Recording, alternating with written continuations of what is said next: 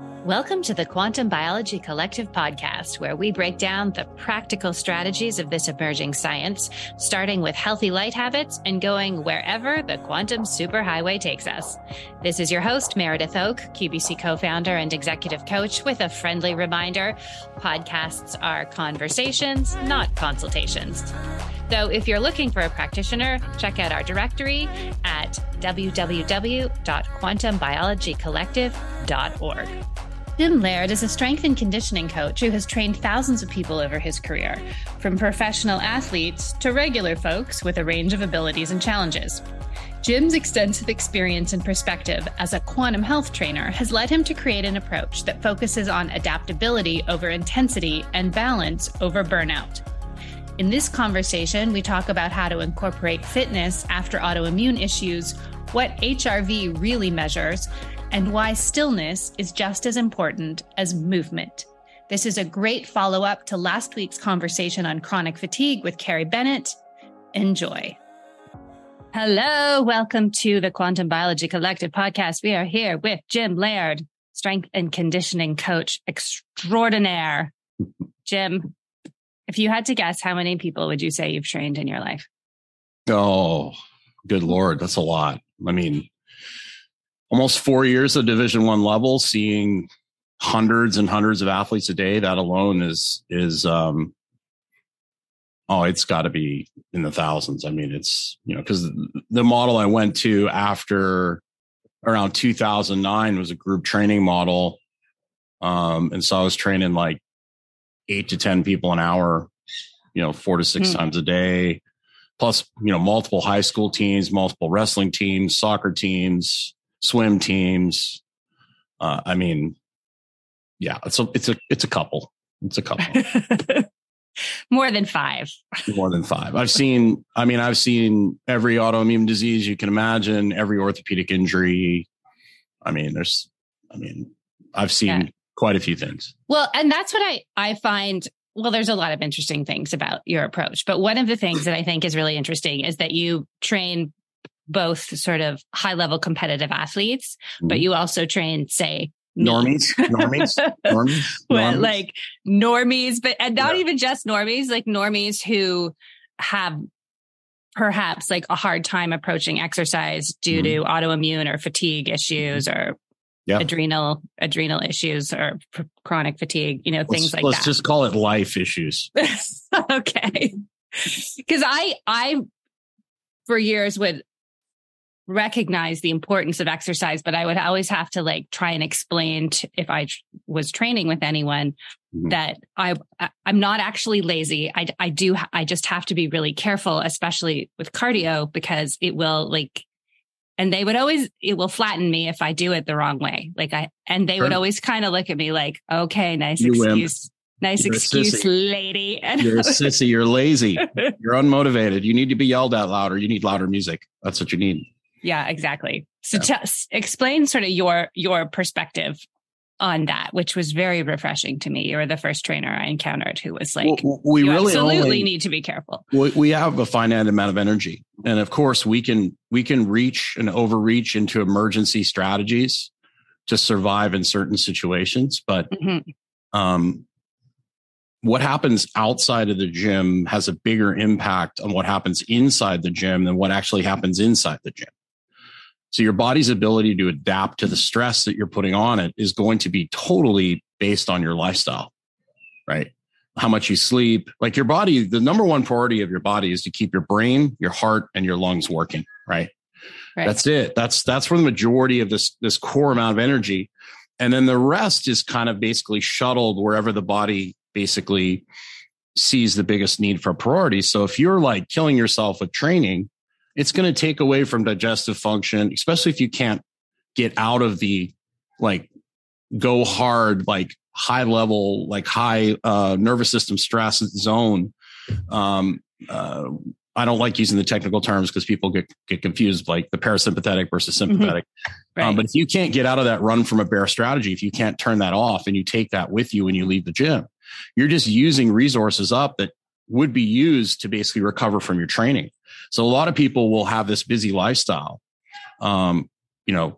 Their sleep sucks. They work a lot. And then they go to the gym and they do really hard training and they don't have the resources to recover from it. And they kind of just dig this hole deeper and deeper. And then they start doing energy drinks. And then they have, they go to a class where everyone's yelling at them and they just keep digging this hole deeper and deeper and deeper. They don't understand they're stealing resources from their body's ability to recover, because your training is only as good as your body's ability to adapt to it. Right. And there are certain people, like guys like Dennis Rodman, guys like, Keith Richards, people like that can abuse themselves and still perform at a high level. But those people are few and far between. You don't like a Goggins, you don't want to you don't want to like live your life based on an outlier, right? Like, how many people want to run with broken tibias and broken feet? Like, I don't think so. It's not for me. Right. So this is really interesting to me because I think that there's a very strongly held belief out there, and certainly I held it, that intense exercise is going to somehow make everything better. It can if you have the capacity to recover from it. And if you have the work capacity to handle the intensity. If you have a really horrible aerobic fitness base and you start doing high intensity intervals, you might see some improvement at first, but eventually you're going to fall through, because the aerobic base is what allows you to do and recover from the high intensity work. So, and that's the number one thing about today is we don't walk enough, we're not walking, we're not doing manual labor, kids don't play outside anymore. And then they go to practices that are highly coached and have high intensity. They don't get that low level activity to build that aerobic base. So they have a low resting heart rate.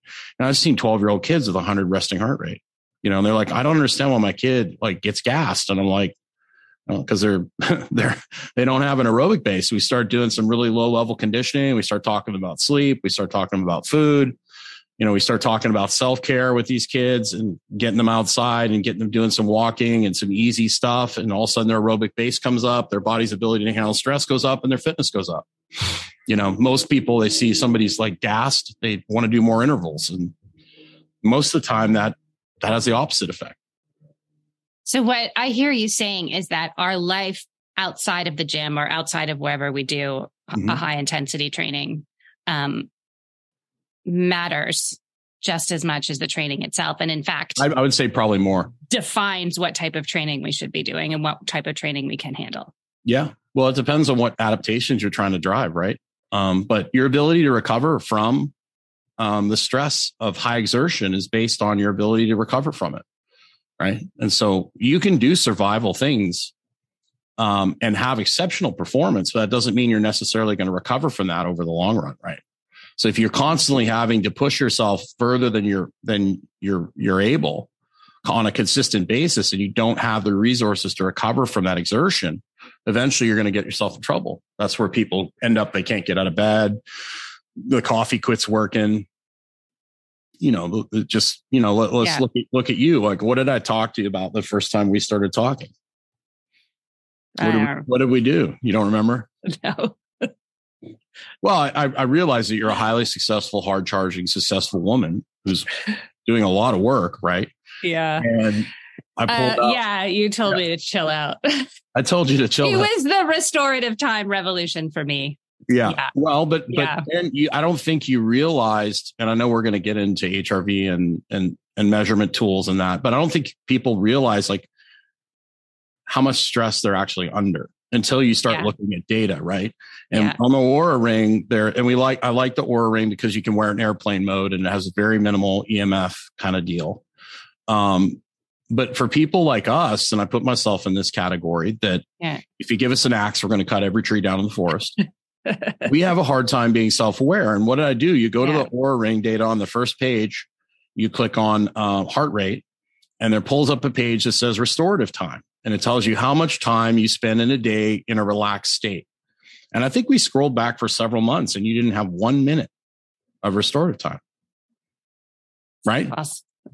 It's possible. Am I embarrassing? Am I embarrassing? No, not at all. I think this is a very useful lesson for many people. So working harder for you. I bring this up all the time. Yeah. Working harder for you was not the answer. Right. It was, doing some things that allow you to put energy back into the system to restore the system so you can handle stress. You were emptying all your resources into your everyday life and you didn't have anything left for training.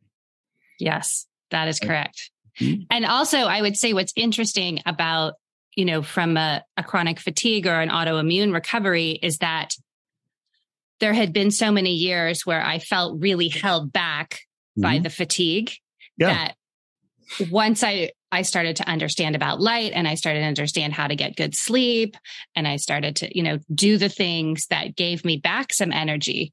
I just went and used it all up and that happens as all the fast time, as I could because I was so excited. We get these people, they've got PCOS, they've got whatever autoimmune disease it is, or chronic fatigue, name your Lyme disease, pick your poison.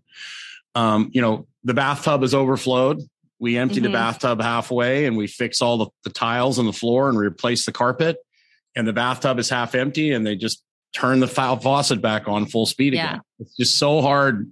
Especially if you've been driving yourself hard for a long time, and you're able to just fake it till you make it. When you finally crash and burn, as soon as you start feeling better again, you just go out and you step on the gas pedal again. It's very hard for people to learn the right amount of stress and stimulus, without getting themselves back into the hole they dug for themselves. Right. Yes. And I think that that's a really important piece because I, resisted getting the Oura Ring because I was like, well, it's going to tell me about my sleep. And I'm like, I already know my sleep is good. I've spent years figuring it out and I know it's good and it's good. And then I was like, and then it's just going to tell me to exercise more. And I don't want some gadget telling me that. Anyway, you convinced me to just get this freaking thing. So I get the gadget. And what does it tell me? It says, you didn't rest enough today to be productive tomorrow. And it keeps sending me reminders for restorative time and maybe chill out. And I don't want to give the impression your body doesn't know the difference between you running in your head and running for real. People don't understand that. That is the key thing because I did still have to manage my activities to my energy level. And I don't want to give the impression my life was like some crazy chaos machine. Like I was having a pretty good time. I love my life.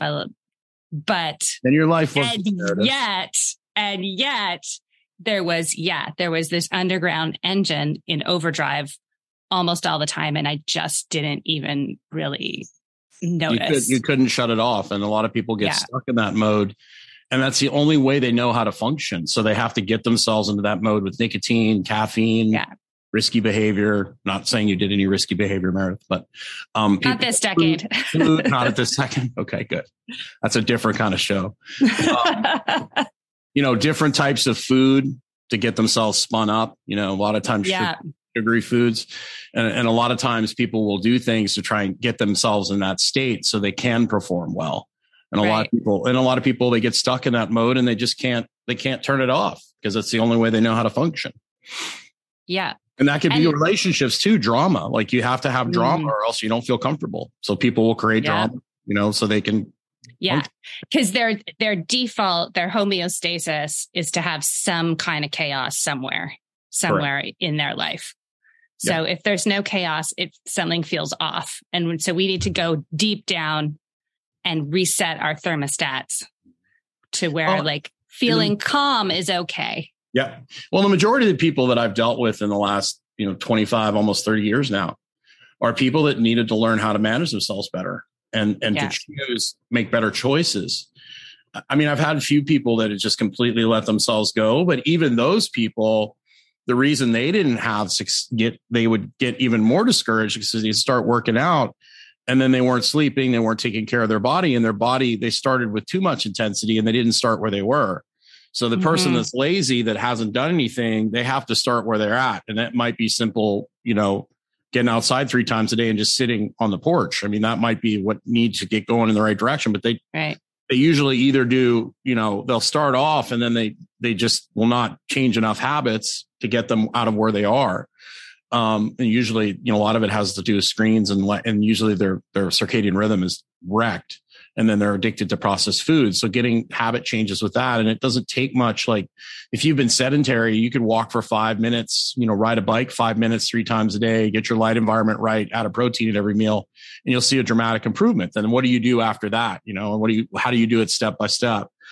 But most of the people I've dealt with were, highly successful CEOs. All of a sudden, one day they can't get out of bed.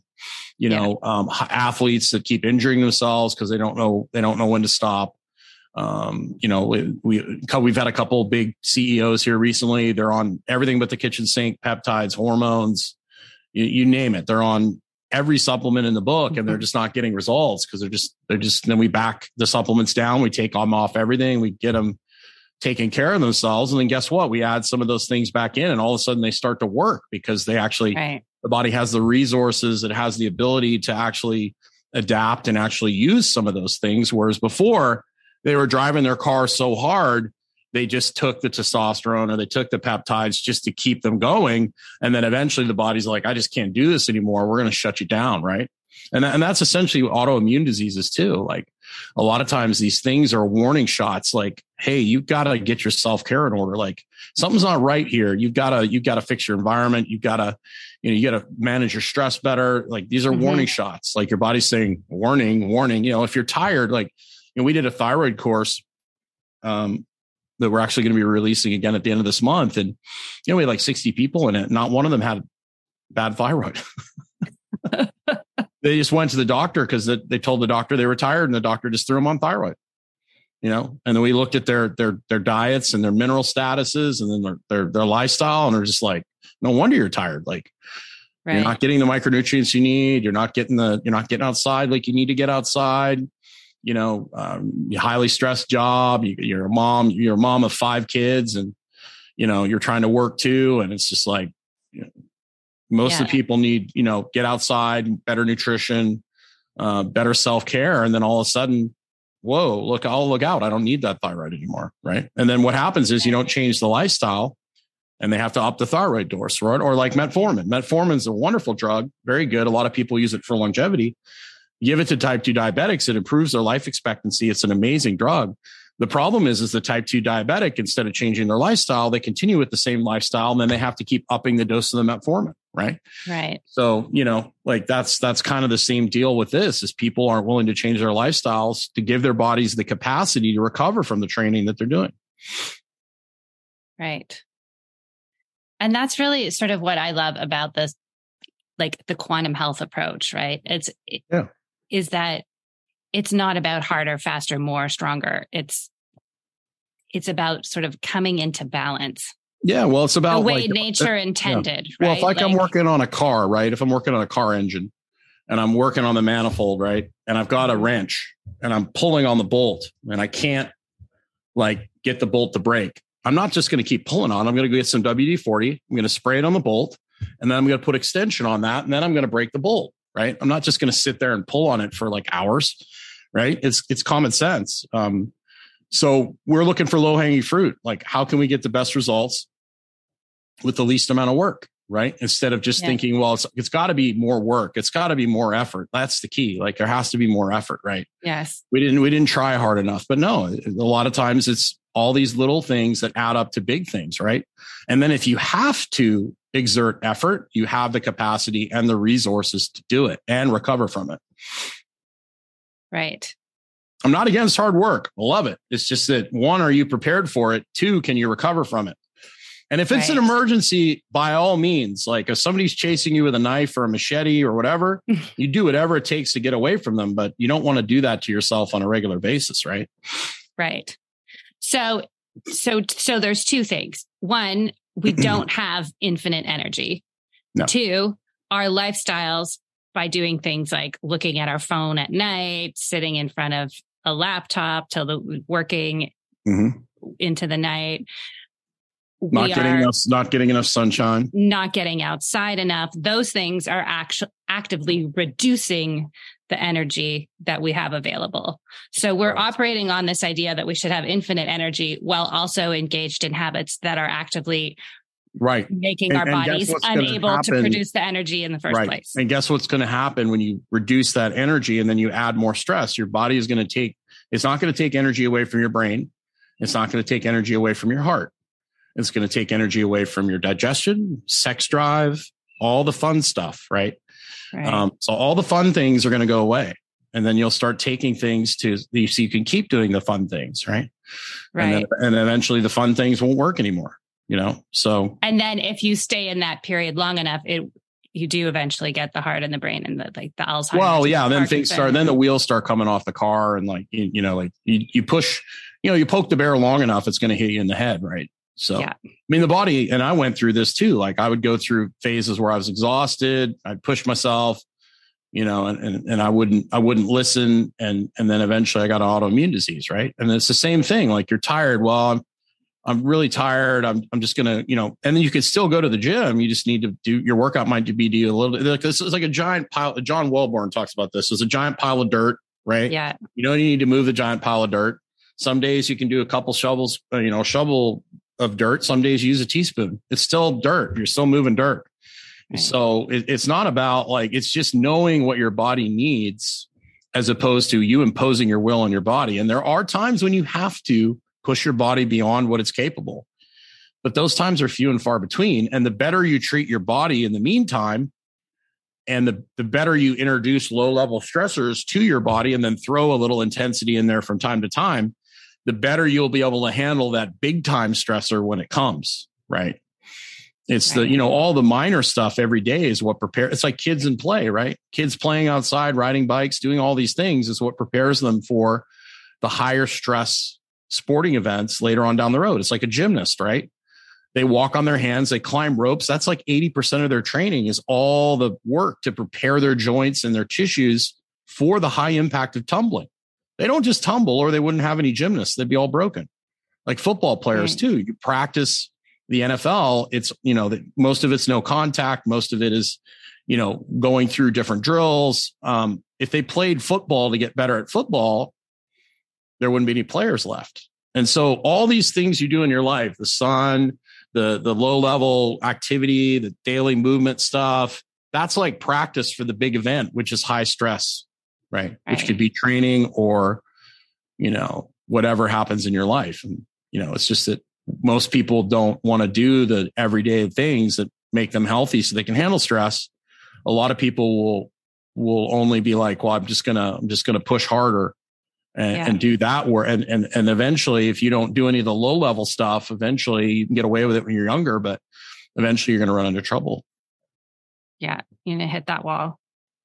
So let's then talk about HRV. Where does HRV fit into this, and how is it a useful metric for people to understand? Okay. If you want to really dive deep into HRV, you need to go check out my friend Joel Jameson. He has a website called 8 Weeks Out. He is the hands down authority on HRV in the United States, I believe, and also the different types of conditioning. Joel's been working with MMA athletes for a long time. He was one of the first people to bring an HRV unit onto the marketplace. It was called BioForce. It was like on an old iPhone where you put the thing in the sound jack, and then you sunk it with a heart rate monitor. He has a program called Morpheus now that he uses, which is really good. Originally, the HRV came from something called the Omega Wave, which the Russians used. So this stuff's been around for a long time. And I've been using HRV for at least 15 years now with people. Okay. The thing people get wrong about HRV is they think it's a score that's going to determine your performance. It is not. You can have a really shitty HRV and still go out and break world records. Okay. But it is an indicator. Okay. So HRV is heart rate variability, and the common conception of it is that there's a number, and if you're within a certain range, your HRV is good, and it means good things. And if it's not in that range, your HRV is bad. And you need to fix it. All it really tells. So that's what people think. All it tells me is how well you're switching between rest and digest and kick somebody's ass.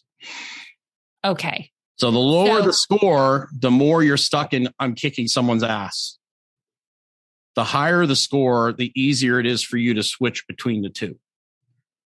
Okay.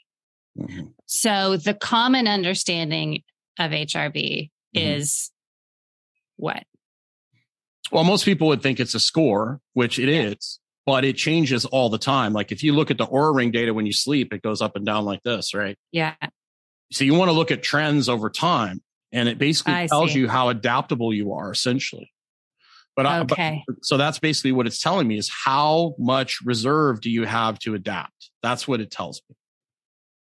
I see. So back in the And first if I have, and there's people that are like, well, some people are just born with a low HRV. I've never seen that. I've seen people come in with 5 HRVs. When they start sleeping, they start doing more meditation, that HRV comes up. It might not come up to, really high levels, and everyone's HRV changes as they age. You can Google average HRV for your age and you'll see the chart. It goes down, but you can easily get, your HRV up through doing more low level aerobic activity, stuff where you're breathing through your nose, not really hard panting, meditation, improving diet, improving, sun exposure, all the restorative things will make your HRV score go up. You can actually take your HRV before like a restorative yoga class or before a float tank session. I've done this when I have one HRV that you just take instantly as opposed to the Oura Ring that's constantly taking it. I've taken my score before the float tank and my score after the float tank, and it's like usually 70, 80 points higher. Wow. Right. So I've put myself into the rest and digest. I've given myself more variability in the ability to switch back and forth between the two systems. And that's essentially what it means to me anyways. That's my definition of it. But I look at a big picture. I look at respiratory rate, resting heart rate, and HRV. I look at all those things and body temperature. And we look at that over time as a trend. Like we want to see where it's trending, right? That's the big thing. Okay. So in sort of the earlier part of this conversation, we were talking about how your lifestyle outside of your training really dictates what kind of training you're going to be able to do. Or what you're going to be able to recover from. Adapt to. Thank you. Recover from. Excellent. Recover from. Okay. So having a high HRV is an indicator of our ability to move between those states? Yes, correct. You're going to have a better chance of adapting to the stress that we're throwing at you. Okay. So would looking at our HRV be a reasonable way if we wanted a metric to know how well we're doing with our sort of holistic lifestyle? Yeah. I mean, ideally, if you're doing the right things, your HRV should trend up over time. But that being said, when we train hard, we want that HRV to go down a little bit, and then we want it to come right back up. Right. And that's showing that we could recover. That's showing that we have adapted and recovered. Yes.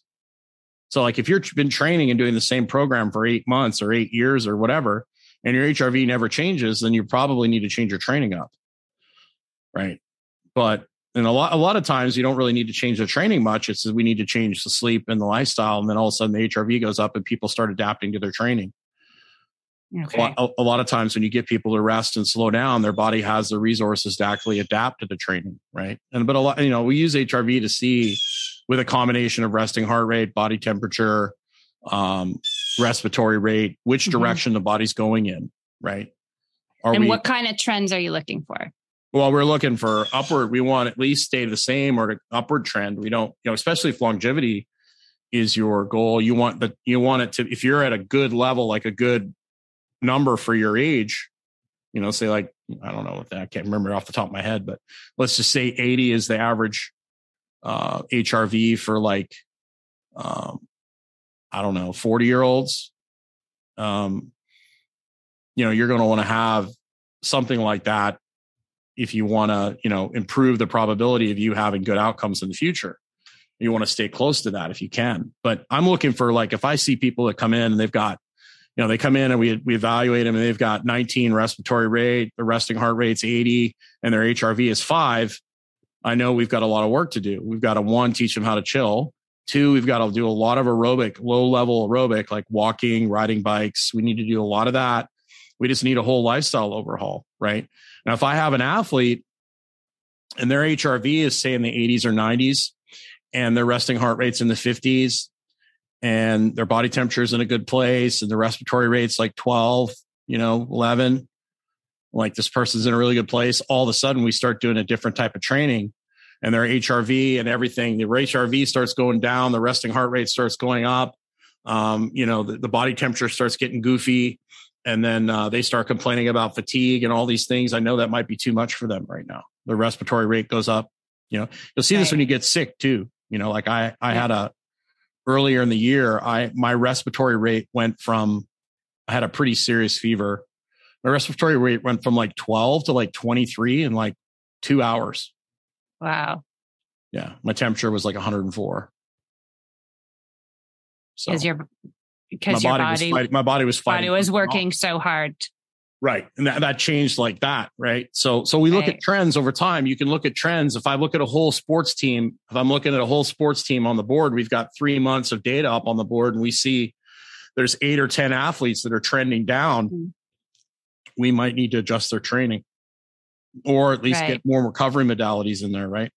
So it allows us to customize things. It also, I think, is a great way for people to check their lifestyle. Yeah. You know, we had one guy in our program who had a pretty significant autoimmune disease that caused all sorts of inflammation and caused him all sorts of problems. And we got him the Oura Ring and he started realizing that, you know, his alcohol habit was what was killing him. You know, so he would not drink for a couple of days. His HRV would go up, his sleep scores would improve, and then he'd start drinking. He didn't realize how much the drinking, managing stress with drinking was hurting him. Right. Until he saw the data in his face. Right. You know, all of a sudden you miss a couple nights of sleep and you see what it does to your HRV. You see what it does to your data. A lot of people, they miss a couple nights sleep and they just power through it. Like, don't even think about it. When they see the numbers, they're actually like, oh shit, this actually really does affect me. Or they eat a certain food or they drink, you know, a couple glasses of wine. They're like, holy crap, I lost an hour off my deep sleep when I had 2 glasses of wine. You know, so they start looking at the numbers and they're like, these things have consequences, right? So it makes it a lot easier for people to actually do the right thing when they're like, okay, well, if you're going to have a couple glasses of wine, great, enjoy it. It's just not a good thing to do consistently over a long period of time. And if you're already in a bad place, like using that alcohol to medicate that is probably not going to help. Like it's going to make it worse. So it just helps people make educated decisions. Right. And to know when, that's the other thing that I think is so important about understanding quantum health and the light and and the importance of natural light and mitigating the blue light and all of those things is that, like, if you are in a bad place, if you understand how many stressors there are in our modern lifestyle, even, you know, you get to choose to mitigate them. So someone who's in a really bad place might have to have a more extreme approach than someone who's right. And then you might have to double down on your good habits. Right. But here's the thing, like a lot of people will go to extremes, right? They'll start taking extreme supplements or extreme this or extreme that.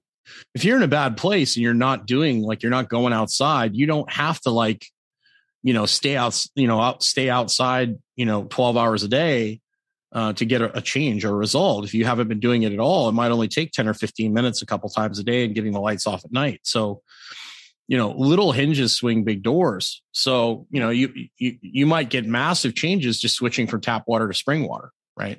Right. Or eating a protein at every meal, you know, or improving your sleep hygiene, you know, so then you can actually see the data in real time, like what's happening when you actually make it. I think people are likely to stick to a habit change when they can actually see what it's doing for them in real data, right? Yeah. Because a lot of times at first they won't feel any better. But they actually see their numbers improving. They're like, oh, wow. And then all of a sudden they start feeling better. And it's even a double reinforcement, right? Yeah. Yeah, absolutely. There's something about being able to measure. Well, and some of makes us, the habit change so much easier. Like you and I, we just are wired different. Like there's certain people that just, you know, they'll drive that car to the engine blows up. There's smoke coming out of the hood. Well, it's step the pedal harder, right? You know, we need all the idiot lights on the dashboard and all the, you know, we need all the things, right? To show us to, like, slow down and actually, you know, go take the car to the shop instead of, like, trying to, you know, drive it faster. Yep. Yes. And I do think there's also something in there about people who have, like, an ADD type cognitive profile, because we do need that adrenaline to get anything done. Right? Like, and you get into trauma. So so if we structure our life, around needing that, then we'll get stuff done, but we'll also burn out. Yes. Well, you think of our modern life has created this problem, right? This didn't happen, like, this was very rare, like 40, 50 years ago, because most people did manual labor. You know, they'd come home after a hard day's work. They'd sit on the porch. They'd have dinner with their family. They might listen to a radio show, maybe watch one TV show, but they'd sit on the porch, they relax. I mean, when's the last time people watching this have actually sat in nature for like 2 or 3 minutes silently with no phone, doing nothing? Like, When's the last time people do that? Like when's the last time you sat down in a park in the grass and just sat there?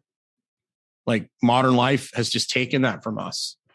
We have to be constantly entertained. We have to be always, there always has to be information, and there are times, like right now, Dr. Stillman and I are building some things in our business. So I'm having to spend a lot more time in front of the computer than I'd like to, but I still go over in the backyard back here and I still sit, by a tree and just chill for 5 minutes, a couple times a day.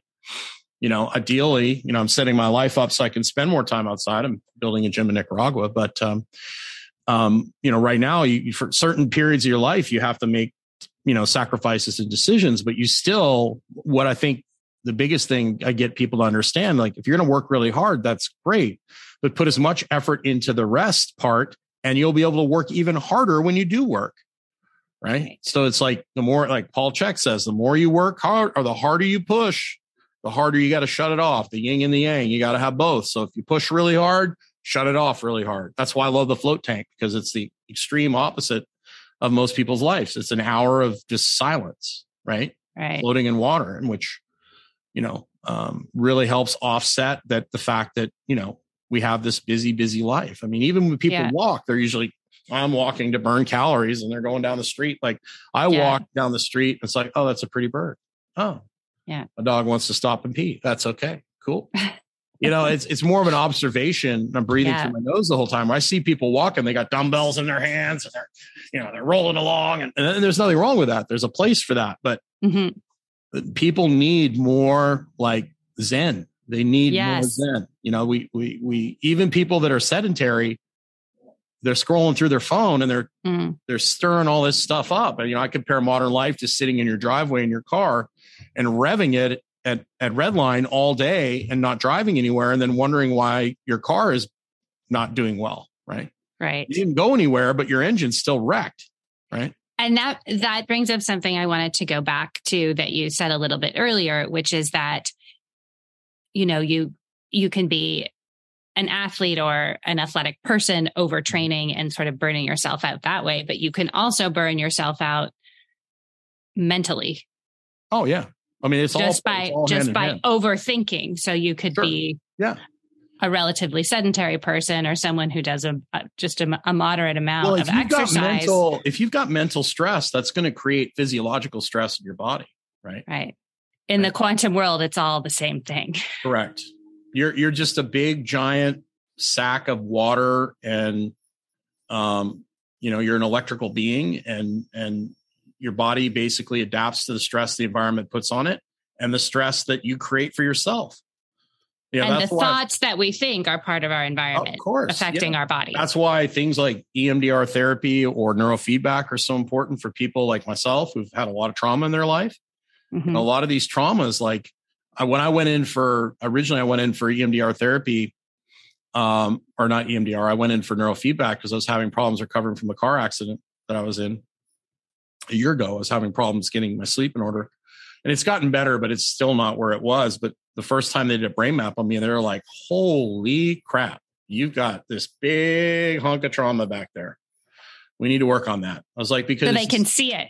Oh yeah. It was a big red hot spot. They're like, you don't perform well unless you're under the gun, like you're in front of like 100 people or, you're coaching new, I need like that, like I'm doing an interview, like that's when I perform my best. And when I'm relaxed and calm, I don't do that well. So I do things in my life to get me revved, right? Stimulants, things like that. I'm very prone to. And so people get stuck in a pattern in their brain where they're having to rev themselves up, and your body doesn't really know the difference between that and physical exercise. Really. I mean, you get emotionally worked up too. It uses tons of resources and cortisol, and Robert Sapolsky talks about that in his book, Why Zebras Don't Get Ulcers. Like you're driving through traffic and someone cuts you off and screams at you. I mean, that's no different than being chased by a bear. It's the same, more or less the same response. Your body dumps adrenaline, cortisol goes up, all those things, so we're getting constantly bombarded with these stressors. Whereas, 150 years ago, 200 years ago, you do low level manual labor. You might get chased by a bear every once in a while, but you either get eaten by the bear or you get away. Right. We're being chased by a bear in our modern world all day, so, and we don't have that low level manual labor to offset and help us, be prepared and recover from that. Because movement and low level manual labor, those sort of things are very restorative for the human. Yeah. And it's interesting because the focus is always on healing and getting better so we can do more. But sometimes we might, the path to that is to do less. Well, there has to be balance, just like in nature. There has to be dark and there has to be light, right? You can't have the darkness without the light. You can't work hard without resting. Can you push beyond your limits for long periods of time? Humans are amazing at that, but it usually doesn't end well. Like Bataan Death March, the Battle of Stalingrad, where people lived on paint chips for like 4 months, paint chips and vodka. People can do crazy things when they're pushed to the extremes, but you want to save that for when you actually need it. You don't want to live your life like that every day. Right. You want to treat your body well so that if you do have an emergency, you have the resources to handle it. Right. And you want to establish good habits so that when you get in a bad place, like say you go through a divorce or one of your, significant other dies or some big trauma, you have good habits to double down on, and you don't double down on the bad habits. Because most people, when things go bad, they double down on bad habits. And they don't have good habits established, right? Even though I couldn't walk very well for a month, I was having problems talking last year when I got my accident in June. I still crawled on my hands and knees out to my patio, sat in the sun. That was one of my habits, right? Right. I still took my dog outside. I still tried to eat the best I could. Those little habits helped me from really going off the rails, right? So those little habits that you establish when things go bad,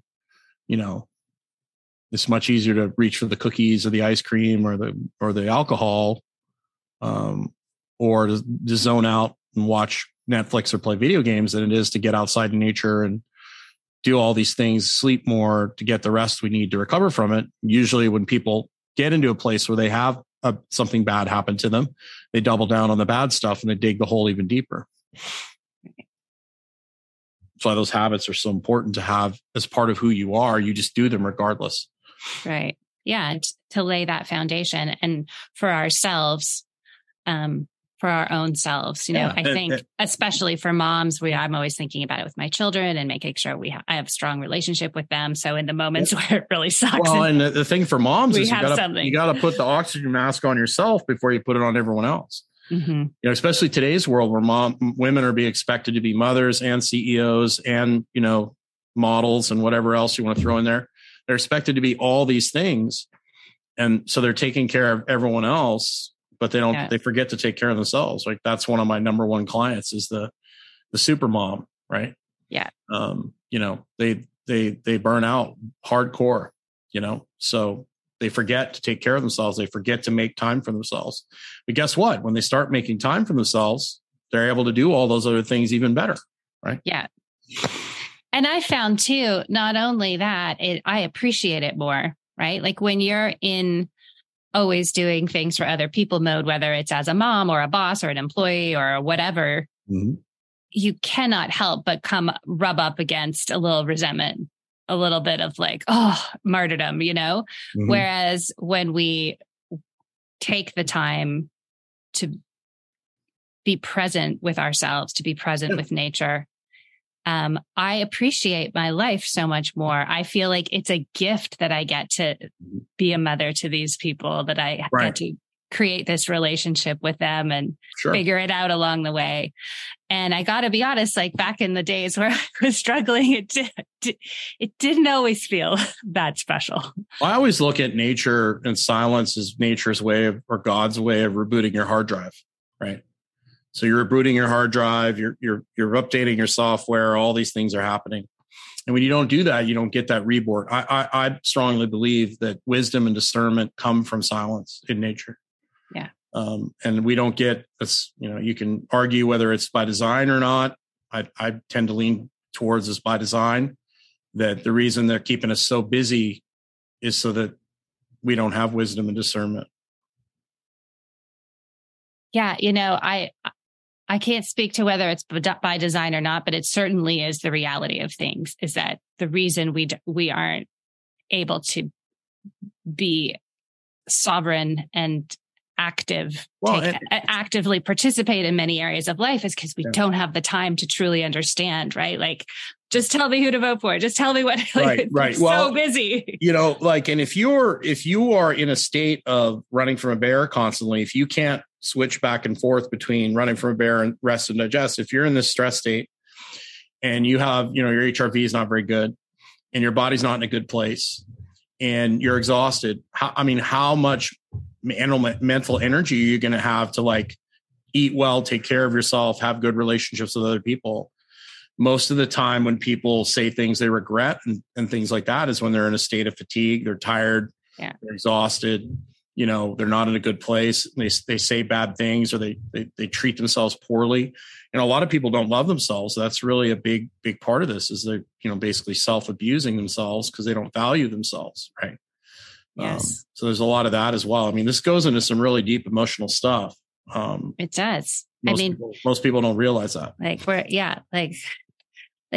Just go outside when you wake up and get morning light in your eyes. But you're right. It does go to a very deep. Well, I'll tell you why a lot of these people are afraid of silence is because they don't want to deal with the stuff they actually need to deal with. They want to just stay busy.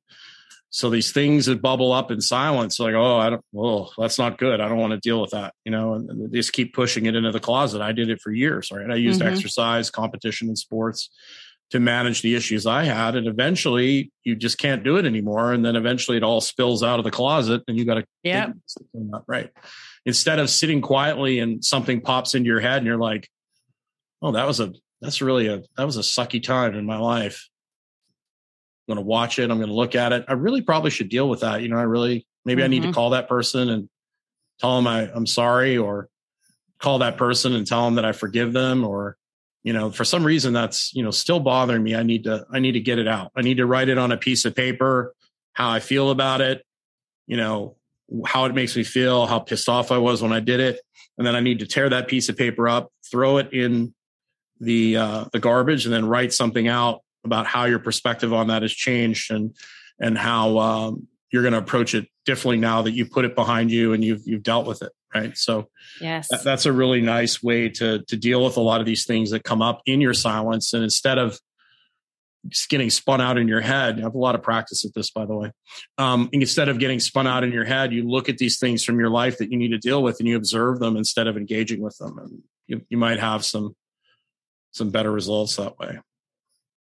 Yes, absolutely. And it's ignoring them may feel easier, but to your point about how what's happening mentally is we're experiencing in our body. And the better, right? At a certain point, there's a lot of energy that goes to keeping that closet door shut. And it may feel you're like laying up against it. It may feel like we're going to barf to really look at what's in there. Yeah. Then we can move on and we don't have to be using all of our energy to lean up against a door that's bursting. Yeah. And the healthier you are and the better place you are, the easier it's going to be for you to deal with a lot of these things, right? Yes. Unfortunately, the way we deal with a lot of these things is by doing unhealthy things. Yeah. But I think for me, I see that as like the cycle of healing, right? And then it kicks open a door you have to walk through, whether it's because you can't sleep or you can't digest your food or you can't stop crying or whatever it is. Right. And then you do what needs to be done to heal a little bit from that. And you're kind of like, oh, now I got to go to the next door. So some people come in through the trauma. Some people come in through the physical. Right. At the end of the day, we got to go through all the doors we got to go through. You got to make little decisions every day. And there's always trade-offs, right? If you want to be fit and live a long time and look good, there's going to be certain things in your life that you're going to need to do that are going to increase the probability of that happening. And then if you don't want that, then, there's always trade-offs. There's trade-offs with everything. Yeah. Right. And why healing is a non-linear event, right? Like it's not a chart that just goes up. It's like a path around the mountain, and sometimes it gets a little treacherous. Well, and sometimes things get worse before they get better. Exactly. Yeah. And that doesn't mean we're not getting better. I had an email from somebody recently who's in a bad place, and they're like, I'm doing all the things. And I was like, babe, well, a lot of people keep doing all the things, but it doesn't mean the other stuff's not going to then come up. Well, a lot of times we see this in the practice. We see this where people, they start doing the things and they expect themselves to feel amazing. But a lot of times, especially when we're dealing with weight loss, people don't realize like the amount of toxins and junk they have stored up in their fat. And then their body starts dumping this stuff into the system. And, if you're stuck, if you've been trying to lose weight for a long time, if you're stuck, get outside in the sun, drink more water. A lot of times the body will kind of hold on to fat because it's not healthy enough to like detox itself. Your body's not going to commit self-suicide and dump all this stuff into your system if it knows it can't handle it. Right. Right. And the sun is a great detoxification tool, and so is water and sweating and things like that. But a lot of times, people, they start losing weight and they start, having like anxiety, and they start having all these issues, and it's their body dumping a lot of this crap into their system, and their body's having to deal with it. Yeah. And that's it. Exactly. It's we see that a lot when we put people on iodine. Yeah. Iodine, because it pushes the fluoride out into the system. So we see that a lot. Right.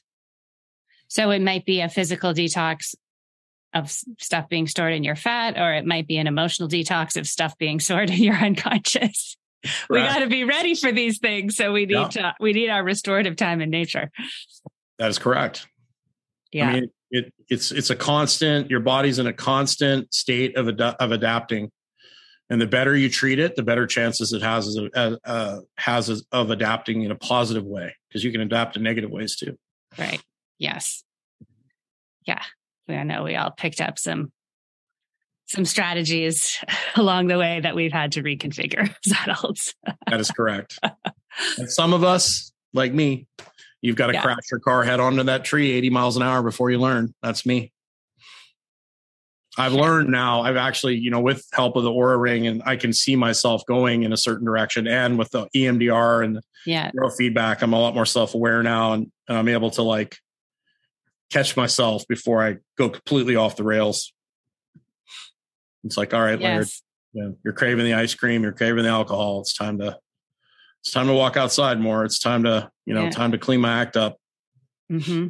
You need to get your sleep. You need to get more sleep. You need to get your phone out of your hand at night. I see the warning signs. And so I'm able to head it off at the pass before, a lot of people think they get into this stuff or whatever modality they get into, and they think it just fixes all your problems. Right. But this is a constant daily battle of making little choices that goes on for the rest of your life until the day the good Lord or whatever you believe takes you off the earth. It's just a constant, making choices every day to improve or not to improve. Yeah. It's and nature is a huge component of that. All we have is today. And what are we going to do? Right. What's our choices? Nature, unfortunately, is a huge component that our modern world has forgotten about. And unfortunately, our modern world is pushing hard for people to be in nature even less than they already are. Yeah. So you're going to have to make choices in the very near future where you decide whether, you want to go down the virtual reality path or the, everybody living in giant apartment complexes, or you want to spend more time in nature. You're going to have to make those choices. Yeah. Thank you so much, Jim. You're welcome. It was an absolute pleasure to have you, as always. Thank you. My pleasure. It was fun. We went all over the place, which is no surprise. No surprise. We always do. Thank you so much. We'll do this again soon. This has been the Quantum Biology Collective podcast. To find a practitioner who practices from this point of view, visit our directory at quantumbiologycollective.org. If you are a practitioner, definitely take a look at the Applied Quantum Biology Certification, a 6-week study of the science of the new human health paradigm and its practical application with your patients and clients. We also love to feature graduates of the program on this very podcast. Until next time, the QBC.